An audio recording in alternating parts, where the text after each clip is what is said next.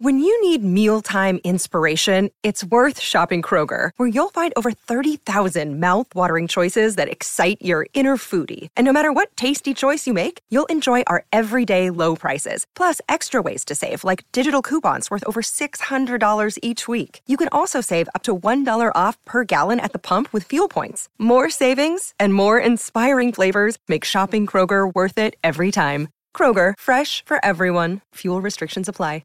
Another day is here, and you're ready for it. What to wear? Check. Breakfast, lunch, and dinner? Check. Planning for what's next and how to save for it? That's where Bank of America can help. For your financial to-dos, Bank of America has experts ready to help get you closer to your goals. Get started at one of our local financial centers or 24/7 in our mobile banking app. Find a location near you at bankofamerica.com/talktous. What would you like the power to do?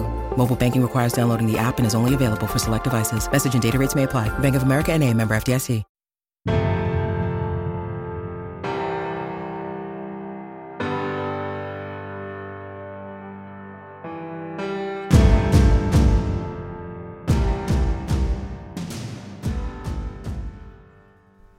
On today's podcast from the Archives, we're joined by the tight ends coach at Air Force, Jonathan Heimbach. When he joined us the last time, he was with the Toronto Argonauts. Since then, he made an appearance in the AAF with the San Antonio Commanders. Then he joined the XFL with the Tampa Bay Vipers. He has a wealth of experience. He's the son of a coach. He's made it up through the high school level all the way into the professional ranks. Now at Air Force as the tight ends coach. I was really impressed by him as a teacher and a coach and his ability to lead and build a position group, and I think you will be too. Enjoy the podcast. I am excited to be joined for the first time by a coach from the North, a coach from the CFL, the Toronto Argonauts, the offensive line coach there, Jonathan Heimbach, or as his players like to call him, Coach Jaime. Coach, it's great to have you here on the podcast. Thanks, Keith. Thanks for having me on. Coach, your experiences are expanding basically every level, from beginning at the high school level and then going to JUCO, being on an FCS staff, FBS staff, working in the CFL at the professional level. So you have quite a resume and a lot of stops along the way. Let's talk about those a little bit before we get into some of the other things that we prepped for before we started this conversation. Tell me about that experience in becoming a coach. First of all, your first stop at the high school level. Well, I grew up a coach's kid, so I've been around the game of football since I can remember. I was very fortunate to grow up in a household of coaching, of football, of seasons, and so my dad was a high school coach and also a college coach, and then got into administration. So I grew up, I was born in Connecticut, but then spent time in Ohio, North Carolina, and California. So as most coaches' kids, you got to be flexible, and you got to be able to adjust all the time. And so I saw that from an early age. Both my brothers ran as far away from coaching as they possibly could, and then I guess I didn't pay attention and just followed suit. And like you said, I've been at a lot of different levels. I tried to play as long as I possibly could until nobody was hiring me to play anymore. I had a brief professional career, and then started coaching in and out of NFL training camps. I was coaching back at my high school.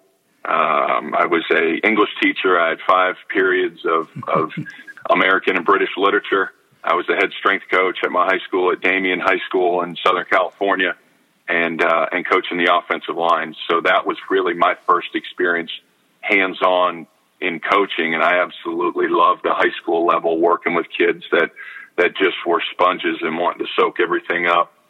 Went on to be a graduate assistant at UNLV for John Robinson, who I played for at USC. Spent a number of years learning the game under Coach Robinson. Rob Boris, who was the offensive line coach, who's now with the Buffalo Bills, is who I was a GA for. I just thought that I would automatically get a Power 5 job. I was so clueless going into coaching after being a graduate assistant. But my actually first full-time paying job was at a junior college at Santa Barbara City College in California. And I was there opening the weight room, and I think I got paid more as an adjunct professor opening the weight room and working in the weight room there than I actually did as my coaching stipend. Did that for a year, and then bounced up to the Canadian Football League for a season as a full-time offensive line coach. Then back to UNLV, was hired full-time at under John Robinson at UNLV. Then was a high school coach, and I thought I was going to be a high school coach for the remainder of my time back in Southern California. And then a year later had an opportunity to go coach at San Diego State University under Chuck Long. After that, after spending 3 years there, I was back to the Canadian Football League in Montreal with Mark Trestman. We won 2 back-to-back Grey Cup championships up there. Had a tremendous experience learning from Mark, and then went to Wake Forest with Jim Grobe, and was a great teacher. I learned so much from so many of these head coaches that I've worked under. But Coach Grobe really put things in perspective, how important family is, how important the relationship with your players, how vastly important that is, that you can connect with players, not just being on the field. After being at Wake Forest, then I went back to the Canadian Football League for a few years, was with the Edmonton Eskimos, Toronto Argonauts, and then was with the Nevada Wolfpack with Brian Polian as the head coach there. And then most recently last year, back to Toronto. So as you can see, I've been north and south of the border, lots of different levels, had a lot of different influences upon me, but love coaching and just the aspect of being around guys that want to learn, whether it's high school, college, or pro. That really is what gets me up in the morning and excited to be a coach.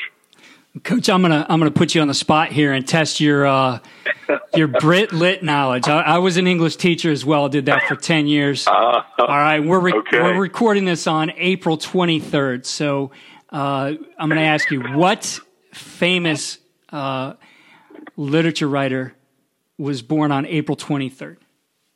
Oh, you've got me. Without being able to Google it immediately right in front of me right now, I think you stumped me.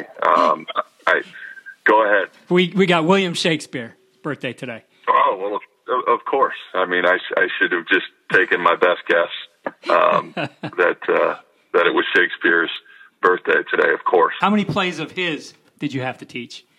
Oh, I think I had 2 or 3 throughout the year that I was teaching British Lit. I think what was kind of cool is I was a creative writing English major when I went to USC, and I would much rather be in an English class talking to students and players than being in a math class. I mean, that's just wasn't how I was wired. I would much rather talk about and be able to relate to my high school players, and they knew that they could always come in my room, and it wasn't just a typical coach-player relationship. And when I had a couple players in my classroom that would say, geez, coach is a little bit more than just the O-line coach or in the weight room, to be able to relate to them that way, I think really was able to build more relationships with the players outside of just being on the field.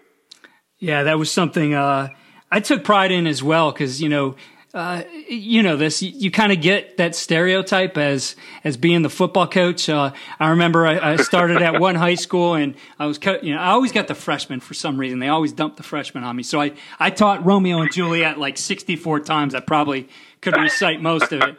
But I remember being asked by one of the kids, like, "You're a coach. When are you going to put the movie on?" That was the expectation.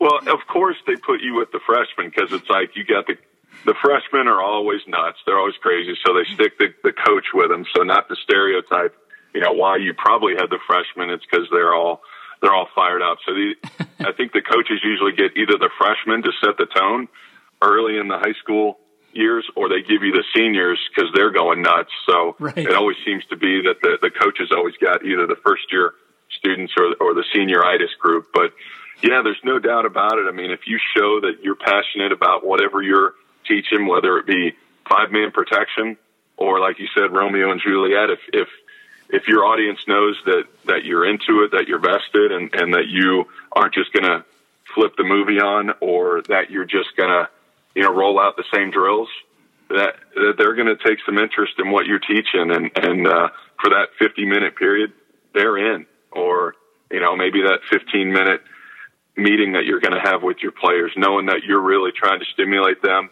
And I know you talked about the, kind of the stereotype. I remember walking into classes when I was at USC and I was an English major. I was the only 6'3", 300-pound English student, creative writing major, walking into some of those classes. They were like, no, what are you doing in this classroom? You should be down the hall at Rocks for Jocks. So it was a little bit different when I was a student also. Yeah, definitely. The thing you hit upon there, and it's something you talked about as we were warming up for this interview, is that it's really, whether it is the classroom or the field, you really have to engage those students. And that really starts with communication. You need to be a great communicator. You need to make yourself accessible to those kids, whether it's the classroom or the field, because there's a lot of things that'll grab their attention if you're not doing that.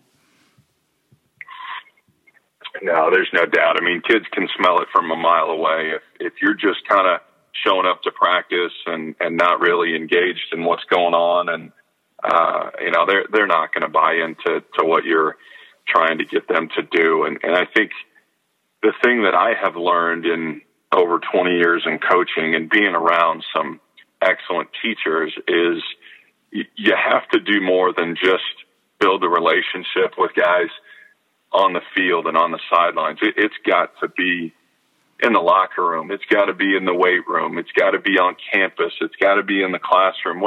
However you can get to know your players.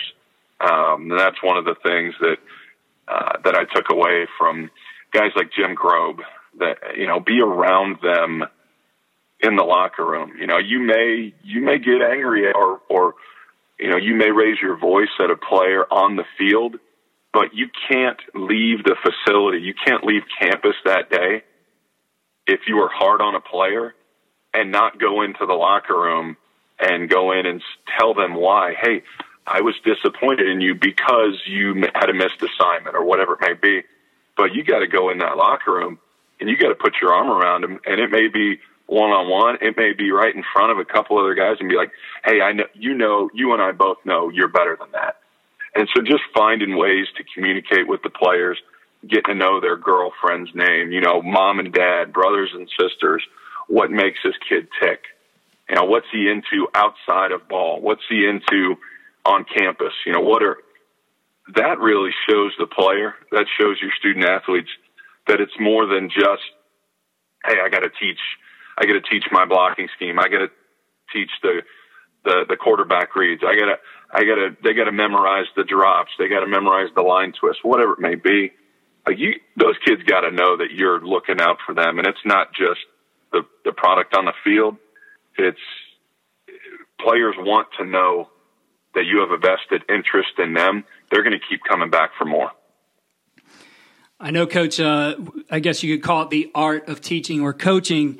A big part of that is figuring out how each of your students, each of your players learns and what they're going to respond to, both in forms of communication as well as the content that you're producing for them, the things that they're going to learn from all those tools. And I remember a story in talking to he's a former colonel, Craig Flowers, who was doing some work in athletics and really helping, was working with a company that helped to identify student kind of learning patterns or the way they, the modes in which they learned. And he brought up Ricky Williams and how Ricky Williams was just known for always missing meetings.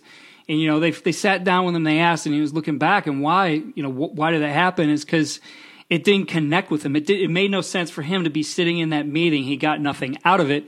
And because of that, and as coaches, struggled to identify that, he didn't become the best he could be, nor did everybody, involved in the process obviously have, an experience that was, 100% satisfying. There was a lot of frustration there.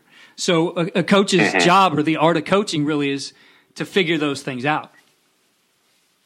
Yeah, no doubt, Keith. I mean, like I said about trying to reach your players, they're not all going to learn the same way. And, you bring up the example of, Ricky Williams. He may not want to be in a meeting where certain guys may be able to just open a playbook and learn by reading whatever the quarterback reads may be, whatever the route depth is, whatever the assignment is for an O-lineman in protection, so on and so forth, and they're good to go and they're ready to step on the field.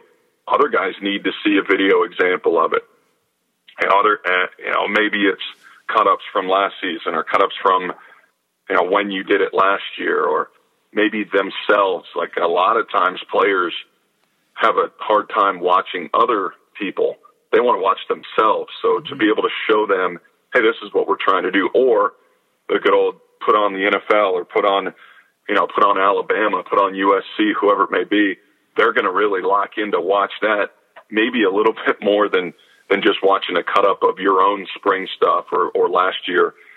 And just trying to find different ways to stimulate your players to know their roles, to know their rules, to get the assignments done.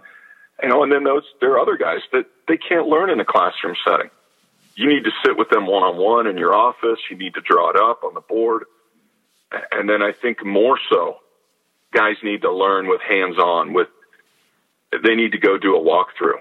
Mm-hmm. Okay, here's how we're going to install our 7-man spacing, gap fits on the defensive front, and you need to put up those trash cans. And the middle linebacker needs to see, strong backflow or split backs or down blocks and where to fill and not just put it on a piece of paper and expect the kid to get it. And I've learned this not only just through trial and error, because we all are creatures of habit, but I learned in my own family that, I have 2 sons and they learn very differently. One of them is basically a photographic memory, and you tell him once and he's got it, or if he sees it. And the other one deals with a learning disability and has dyslexia and is a high achiever, but just needs to, he can't just sit there and read something. He needs to do books on tape. Right. And, in your own way, you got to give your players different ways to install your offense and defensive schemes and what your expectations are. And so, the example of Ricky Williams, well, he didn't want to go to a meeting because there may be some fear or they don't want to be in that type of public setting, that they would rather meet one-on-one or they would rather do it on the field. And so I think coaches are getting better, and I know I've improved the way that I install schemes and talk to players and make corrections and because everybody's going to learn differently. So we've got to coach, we've got to teach differently, that players need to have that multi-curricular information, that they're going to be able to take the scheme and pick it up in their own way of learning. And that we can't just be so archaic in the way that we install stuff. So amen to that, brother. I am all in with trying to get guys to play fast, but the faster they can learn it, the faster they can go do it on the field. Yeah, absolutely. Coach, for you, is there a process you go through in trying to evaluate and determine, where those players are at or how you're tailoring the curriculum, or are you just up front producing something that's going to, some way or another, each guy's going to be able to, grasp onto and say, this is the direction I'm going with my learning? Yeah, I mean, it's all a matter of your resources that are available to you. I know that some places I've been at that we were able to do actually personality testing to find out, how guys will learn, what makes them tick, and they have a basically a standardized test which will tell you their personality traits. And others, if you don't have those resources available to you, you've got to be able to reach out maybe to some of the other coaches hey, I've got a kid that's coming out. I'm a high school offensive line coach, and I've got this ex-basketball player or ex-baseball player. Why don't you cross-pollinate and go talk to that coach and say, hey, how does Bobby figure it out? You know, what were some of the way? Hey, is he a kid that can take some harsh criticism? Or, you know what, if you put this kid on the spot, he's going to go into a shell and he can't learn in a group setting. You need to sit down and talk to this kid one-on-one, mm-hmm. or talk to the teachers, you know, just thinking about it in a high school setting. Hey, look, this kid is a leader. He's outspoken. You can use him as the example. Then by all means, go ahead and, you know, if he does something good or does something that is incorrect, you can make an example of him, and he's going to respond in a positive way, as opposed to a kid that's going to go in his shell and not trust you and those type of things. So I think just number one, resources, try to talk to other people about how maybe your kids are learning. And then, you know, maybe you need to have a playbook online. Maybe you need to have a paper copy. Maybe you need to have your cut-ups on Huddle that a kid can go to it that way and learn your scheme on his own time, and give him a little self-corrected test that, hey, this is install 1 for spring practice. Here's our schemes. I want you to study these 3 schemes and then be able to get up on the board and show me what the 3 schemes are. I mean, find different ways and see what works with each kid. And it may be, okay, he watched the cut-ups or he looked at the film, he looked at your playbook, and then he needs to go out and do a walkthrough, and then he can tell you when he's out there in a non-competitive environment, just to be able to teach you on the field. Because if your kids can tell you what you are trying to coach, then you know that they've got it. If they use your language, right? If they say the things that you say, if they use your buzzwords and your coaching words, then you know it's really sunk in. If they keep saying it in their terms, maybe you need to change the way that you speak so that they understand what you're trying to say, maybe within their vocabulary also. Yeah, I think that's a great point, Coach, because I think part of the process is learning what resonates with them, and letting them take some, control and be empowered to help themselves learn this. And that was always something like, with my O-line, we would start with some kind of standard calls and different things. And, then those guys, I mean, you would listen. Sometimes I would have no clue based on their calls what was going to happen, because they had kind of morphed those into something that made sense to them and in their communication and those 5 guys working together. And I thought, hey, it's great. I mean, if I have to get involved now and go back and micromanage that process, then I'm hurting their learning that they've figured out something a little bit better to make it their own. I think when those things happen, and they are able to communicate with each other, teach each other, et cetera, you got a positive thing going. Yeah, that's no doubt. I mean, I laugh just, I coach guys now that are professionals in the Canadian Football League, and, they're not millionaires by any means. They're making a good living. They're getting paid to play the game that they love. And it's so funny. Like I'll be in meetings, and all of a sudden there'll be some new buzzword from our walkthrough that gives them kind of an indicator for edge pressure or how they're going to set differently. And I said, where the hell did this come from? And you can't be so archaic to say, well, no, this is the only way to do things.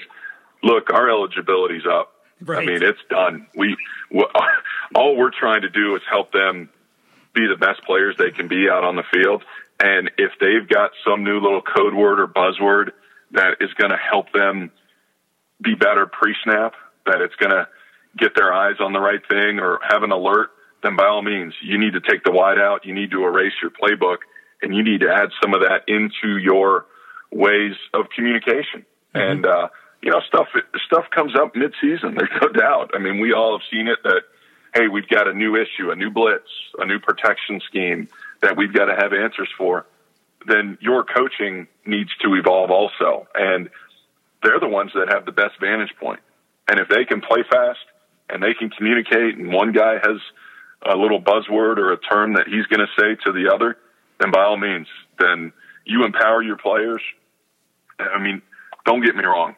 You got to have a set standard way to communicate expectations for technique, and you have to stay with, you have to color within the lines. Mm-hmm. But there's no reason that you can't give your players that they can't mix the colors, but they got to stay within the lines. That if they want to put their flair on it, they've got to be able to do it as long as everybody has agreed to it before you go out onto the field game day. Try it my way early in the week on Monday, Tuesday. Hey, if they've got a new way to do it and they're going to get the job done, then by all means, as coaches, I believe that you have to be able to adjust to your players and let them go out and play free, and that then when they come to the sideline, that they're not meeting the enemy. That was one of the things that my college coach, Mike Berry, was my line coach at SC, and he had an excellent career and was one of the most decorated offensive line coaches at Colorado and Tennessee. And when he coached me at SC, I mean, he was hard on us. There was times I really wondered if I wanted to play college football. But he always said, once you come to the sideline during a game, you will never meet the enemy. That they have to know during the heat of the game that when it's going down and you're in a hostile environment and the players are the ones out there having to do it between the hash marks, that they know that when they come to the sidelines, sure, there's different ways to get your point across, but the last thing they want is a coach screaming at them on the sideline when they've got 11 guys across from them that are trying to beat them, that they better know that they've got their coaches and their teammates that are in their corner that are going to fight for them. So I think that's something that I've learned from my coaches, and I try to emulate is that players need to know that you've got their back, and when they're out there competing, that they're the ones that have to solve the problems, but we got to do this thing together. Coach, I love that idea. I think it's a great point, and too many times you see that happen, that coaches get caught up in the emotions of battle, get caught up in wanting to be successful, and you're right, they're the enemy when it comes to the sideline, and now those guys are, they're fighting on the field and they're fighting when they're off the field as well, and obviously players are going to be playing better when they're confident, when they believe, and you meet them on the sideline, you're the enemy, it's not exactly going to happen. Yeah, I mean, sure, I can't say that I'm hugging every single player that comes off the sideline, but they have to know that you want the best for them, that you want them to be successful. And, there may be a guy that you have to grab by the face mask and look him right in the eye and say, I know that you're better than this. Or it may be a guy that you've got to do jumping jacks on the sideline to get him to play harder. That you got to say, hey, man, pick it up. You're not covering. You're not running to the ball. You're not pursuing, whatever it may be. But our job is to help the players be as good as they can, whether it's the high school environment, whether it's college, whether it's professional. Look, players are going to buy in if they know that you just want to help prolong their career and help them be successful on the field. And as an ex-player and as a current coach, you can't ask for anything more. That this coach wants the best for me, and I'm in an environment also in the off season. I work with Nike, with the Nike opening camps all across the country, and work with some of these just freak 5-star O-linemen that look like they should be drafted. It's insane working with some of these kids, but they know that when we coach them at the Nike opening camps, that really there's no recruiting.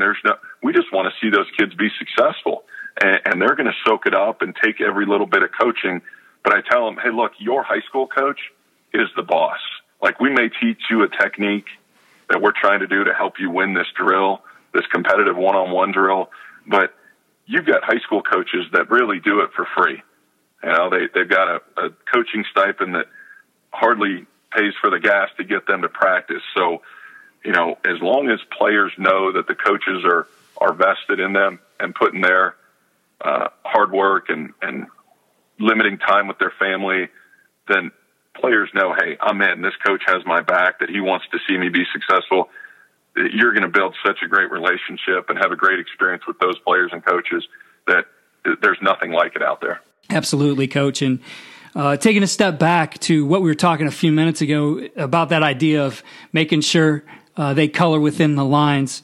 I used to call that educated freedom. I picked that up from a coach in Kentucky, Andrew Coverdale, really good high school coach. And that was just part of the philosophy of their offense, is that he wanted guys to have educated freedom. That means that at some point they know exactly what they're supposed to do, how to do it. But as they start to learn more about that, he understands that those lines that we draw very straight and precisely on paper and on diagrams are pretty dynamic on the field, and that if players have the ability to work within their athletic abilities or skills along with their knowledge and that educated freedom, that's going to make them better and really take them to the next step. You don't want robots on every single play, yet at the same time, like you said, they got to stay within the lines. Yeah, you need to have a certain amount of trust within the scheme that you're trying to accomplish, whether it be offense, defense, or special teams. But a lot of times those X's and O's that you drew up on the board or you walk through are different come Friday night or Saturday afternoon or Sunday morning, whenever you're playing. All of a sudden, it's not exactly what we prepared for, Coach, and we've got to make some adjustments. Hey, we thought they were going to be a 4-down front. All of a sudden, they're coming out in this 3-down or, solid front, bare front, and we got to have our rules in place. That, just thinking from an O-line standpoint, you have to have your rules in play. But if you have veteran players that are able to get you out of a bind, hey, look, we always tell our center, you got the keys to the car, man. I mean, right now you're the one driving. So as long as all 5 guys up front are on the same page, there's a lot of different ways to cut it. There's a lot of different ways to block a certain scheme, and we'll make those corrections, whether it be on the sideline, whether it be in between series or halftime. But as long as all 5 are on the same page and everybody on the field is all open to the communication, then as a coach, you got to let them make the decisions. They've got to steer the car in the right direction. So giving them the educated freedom to go ahead and make those calls, make those adjustments, do so. And what you don't want is a bunch of guys going in a lot of different directions. And you could have a running back make the greatest run in the world, or a quarterback make the greatest throw, receiver, so on and so forth. But you got to have all 5 fat boys working together. There's no doubt about that. They can't be independent contractors. So No. It's got to be the boys up front. They got to all be on the same page and have to be excellent communicators. Absolutely. And, Coach, I've found that some of the best teams that I've coached or been a part of, that group was almost they certainly weren't separate because they were bought into the culture of the program, but they were a culture within a culture, a little bit different in some ways. As the leader of that, as the coach, how do you develop that bond of getting those 5 guys to blend together and to work well? Yeah, I mean, I think the number one thing when you take that eligible jersey off, and everybody goes through it at some point. They thought they were going to be a D lineman. They thought they were going to be a tight end. They thought they were going to be a fullback. And once you put that 50 to 79 on, you just got to put your ego aside. And you are now a part of something bigger than yourself. That you have to empower those guys, that group, that as a whole, they're just different than everybody else. Sure, you've got receiver groups, and you've got the quarterback room, and you've got the D-line, and you've got the corners, but ultimately those guys are all independent contractors. You have to work 5 as one, and that the old adage of if you strike something, if you punch someone, if you don't grasp all 5 fingers together and squeeze that fist tight, it's not going to be as strong as the individual finger that can break as an individual. Just the whole 5 links to the chain, whatever you want to make it. I mean, I've had little different themes each season as you get to know your group of O-linemen. Hey, we've got to function 5 as 1, and that 5 as 1 is kind of a logo and a motto that I've used. And it, whether you give the guys the T-shirts or whether they're, they get hats, or they're the first ones that get on the bus. They get to go to training table first. They get the spaghetti meal first on the day before the game. They get something a little bit different that, you need those guys to function at a high level for the skill players to get the production that they're looking for. And as a head coach, as a position coach, if you can make those guys feel special for being included in that group, then there'll be total buy-in. And whether it's the theme, my guys in Toronto this year, we're going to be the goon squad. We're just kind of the down and dirty blue collar goon squad. And that's just who we are. And we've all been there at the high school level, but even at the college and professional level, we all want to be included. Yeah. It's a society where everybody wants to be a part of something more than just themselves. And that is the offensive line. It's not about myself. It's not me. I'm part of a greater whole. It's what can I do to help our unit function at a high level. And as soon as you've got guys that want to make it about me and, hey, look at me type of deal, and they're worried about the name on the back of the jersey, all those cliches. Look, you've got to get that ship righted. You got to get that guy to be a part of the unit, to be a part of the group. And however you want to build that culture, there's a lot of different ways to do it. But as soon as they buy into whatever you're selling and what type of namesake that they may have. When I was the offensive line coach at Nevada, there was a tradition built in Reno and Nevada that they were the union. They were the hard working, hard hat, punch the clock, show up every single day type of unit that was different than everybody else. And everybody's got, the band of brothers, however you want to build it. But if you can establish a culture in that unit rather than the individual, then it's really a fun group to be around. Definitely. And I know I've had different names for those groups I've coached or have played for me when I was the offensive coordinator. And I know one group wanted to be the herd. I had another group wanted to be the pack. Another group was the pit bulls.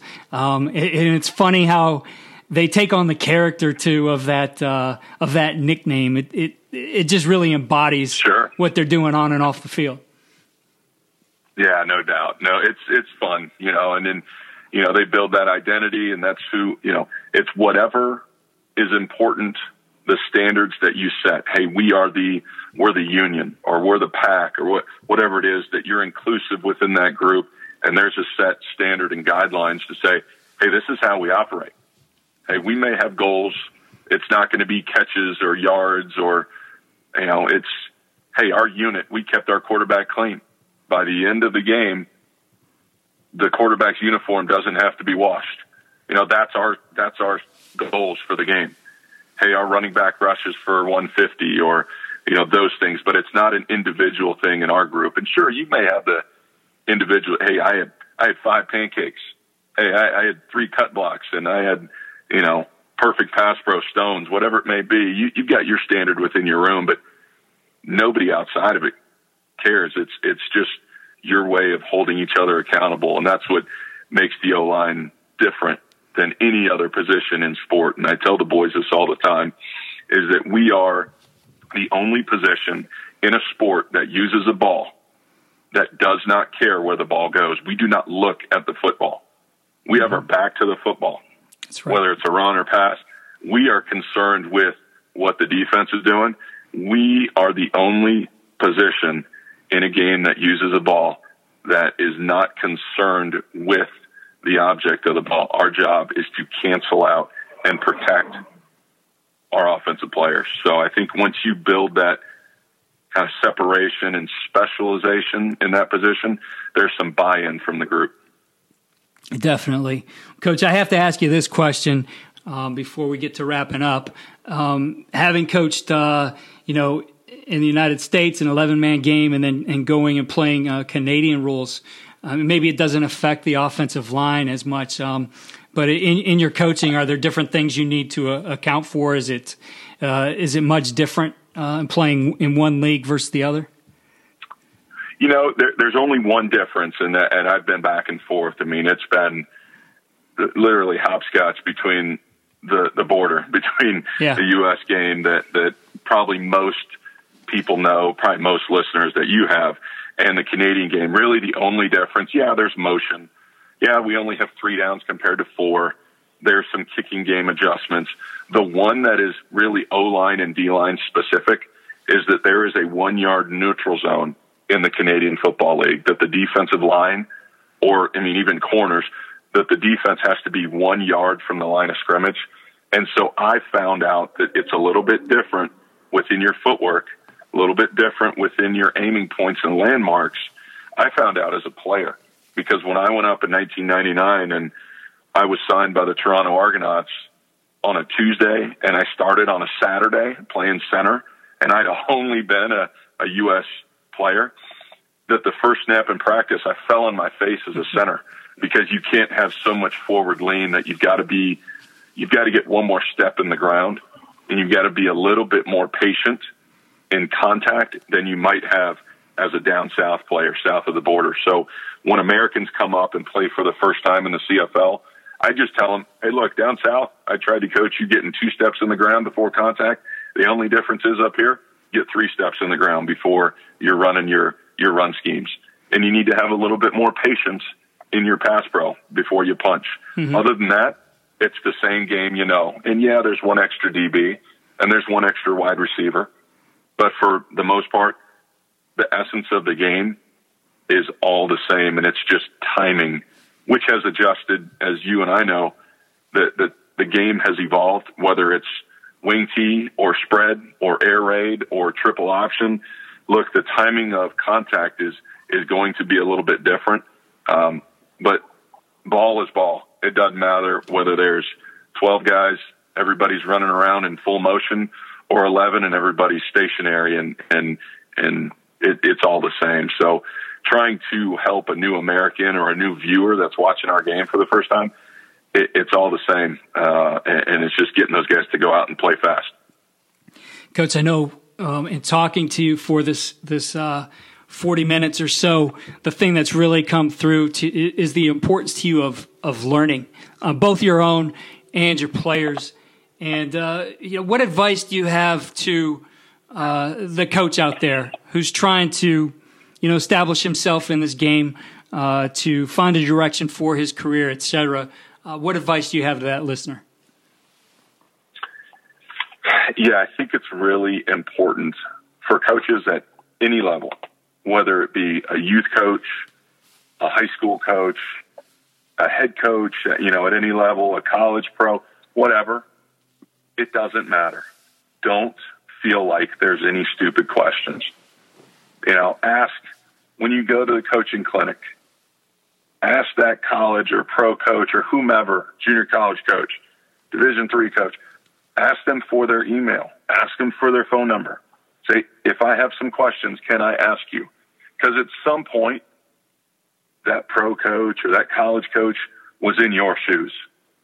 And I think that coaches just need to be open to put their egos aside and be students of the game. And whether it be practice organization, whether it be individual skills, whether it be scheme, look, don't be afraid to ask a question. Most often, coaches are going to be receptive to that.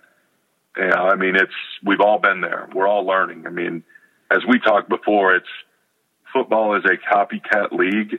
It's a copycat game. It doesn't matter, what league you're in, whether it be youth Pop Warner, whether it be flag football, whether it be professional or major Power 5 college. It's a big cycle, and everybody's trying to find a new way to find new schemes and new ways to reach our players and get them playing fast. Same in coaching. Keep all your options open. don't be closed-minded, and don't be afraid to ask questions. Like, I went and spoke at a clinic a couple weeks ago in Quebec City, in Quebec, and I've got coaches that are asking me in French how they can become better coaches. I mean, be open to it. I have guys email me all the time. Guys will hit me up on social media, on Twitter, on Facebook, Facebook and Instagram.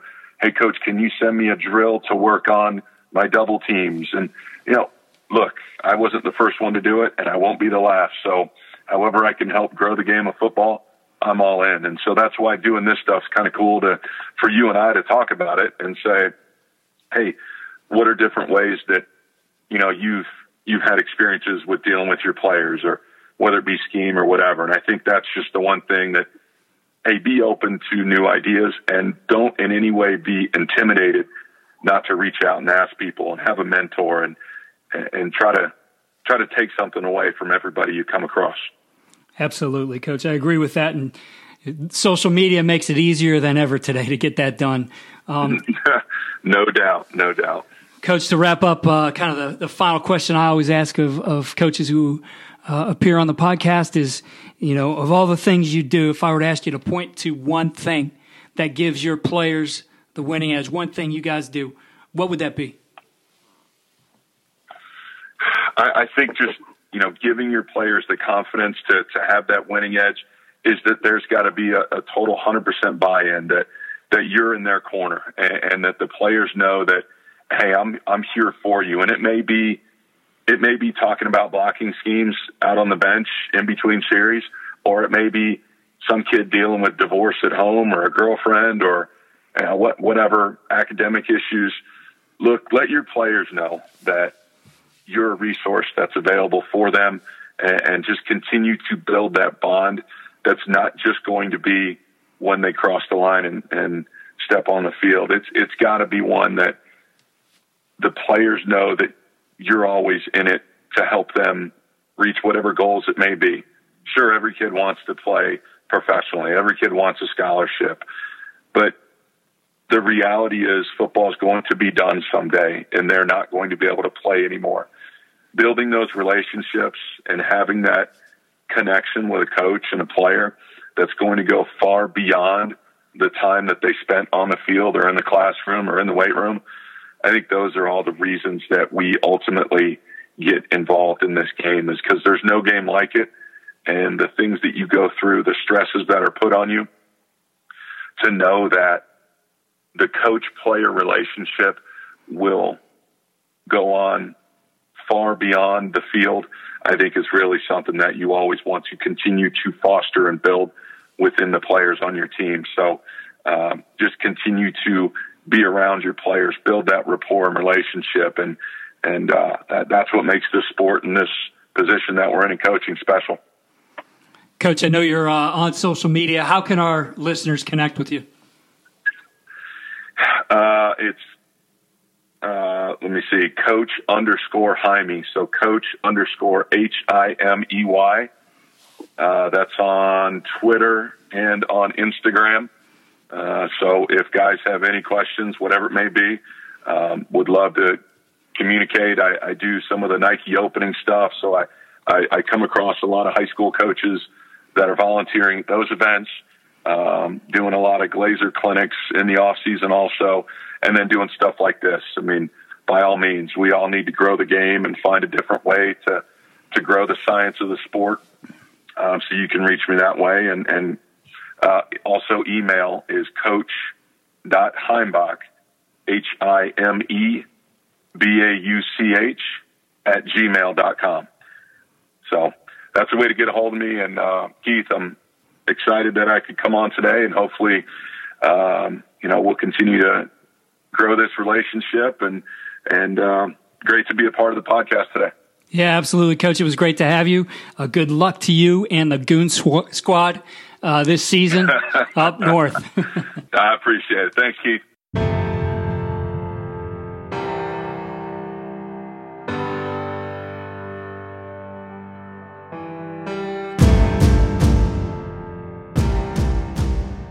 Thanks again for listening to the Coaching Coordinator Podcast. Please stay tuned for more news on what we'll be doing here as we relaunch the podcast with new episodes in November. Follow me on Twitter at Coach K. Grabowski, and if you're enjoying the podcast, please head over to iTunes and give 5-star for a rate. If you have a minute, write a review. It really helps the podcast, and we appreciate it.